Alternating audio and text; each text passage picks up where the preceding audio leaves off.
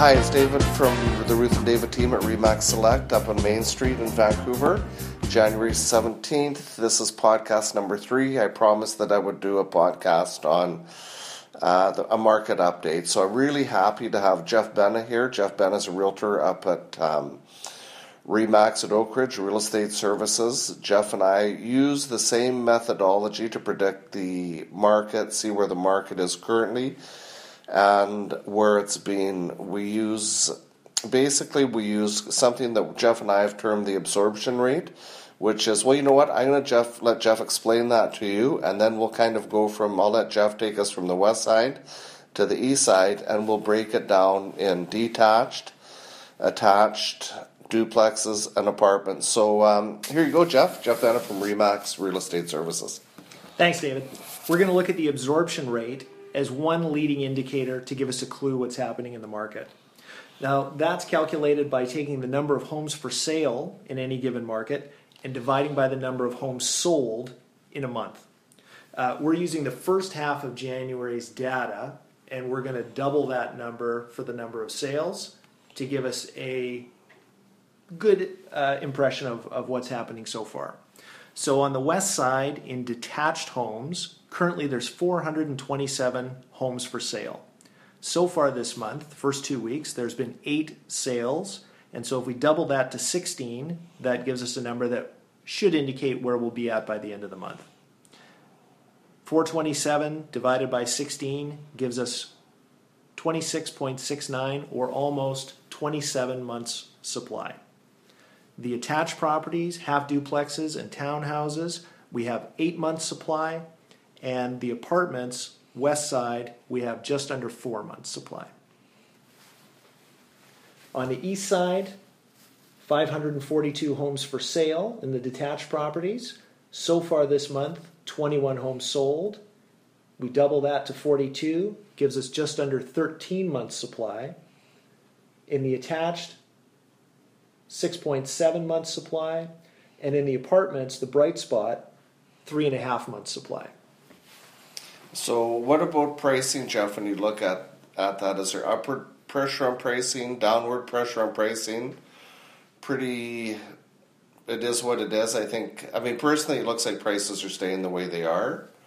I would say as a leading indicator, if we look at the absorption rate, it's a reasonably good predictor of what's going to happen to prices in the next few months. So when we're seeing less than 4.5 months supply, then generally we're going to see upwards pressure on prices. When we see 4.5 to 9 months supply, you usually are seeing a balanced market.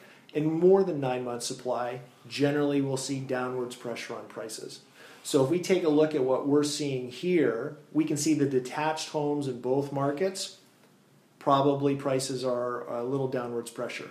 The attached, we're seeing probably balanced.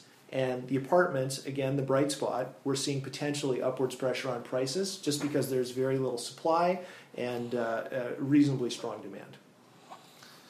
So I think when I'm looking at the stats, Jeff, and maybe explain to the people here, I'm looking at the inventory levels, really what it's showing. And I guess the only part of the market that shows any kind of negative is probably the detached. But when I'm looking at that, the number of houses for sale this year is not too different than last year.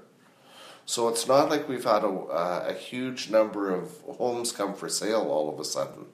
It would seem to me that we're just waiting for the buyers to get back into the market. Yes? No? What do you think? I think it's a reasonable amount of beginning of the year inventory. Yeah. And if we look at last year, in January, February, there was so little inventory and so much demand.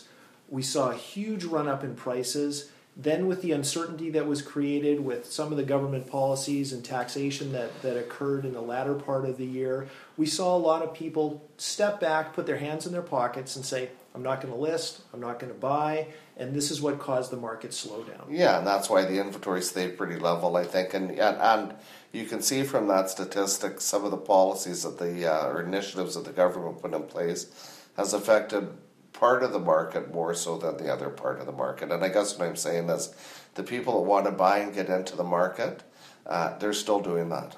Yes. Yeah. And the people that are selling, those high prices occurred for a period of about 9 to 10 weeks in the middle of the spring market.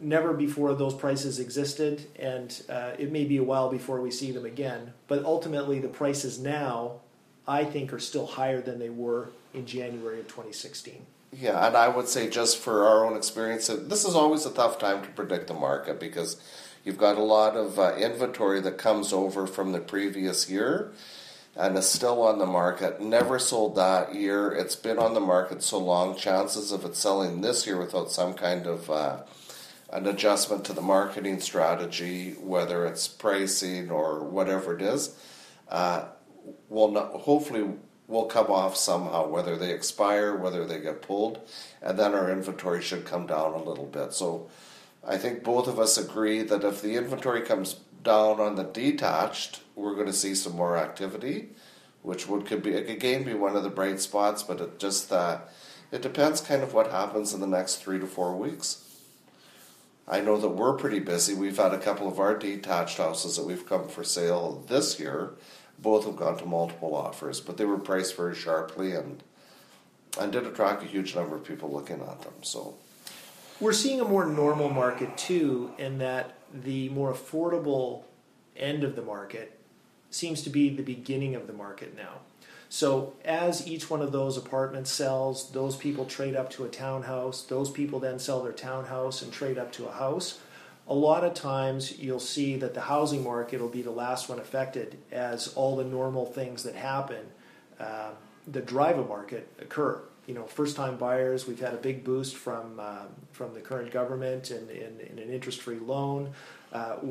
People are still forming families. They're leaving home. They're graduating from school. They're having babies. Yeah, they're still making a move. They're still making a move. There's always going to be activity in the market, and it's going to drive things along, and we'll see a pleasant, normal market is my prediction this year. So I think, Jeff and I talk about this kind of every day or every second day, so, we're going to keep tabs on it, and we'll give you another update kind of the beginning of February.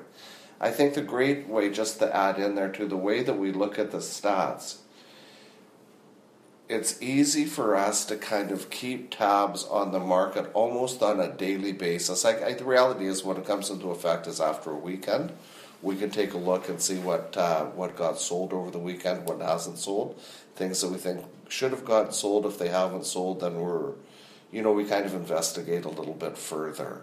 But if you have any questions or if you want any more information, just call Jeff up at Oak Ridge at 604-868-1651. That's 604-868-1651. And Jeff doesn't know this, but because we're both big proponents of goal setting, I'm keeping him around for the next podcast. And we're going to talk a little bit about my favorite subject, my team's least favorite subject, but goal setting. Thanks a lot, guys.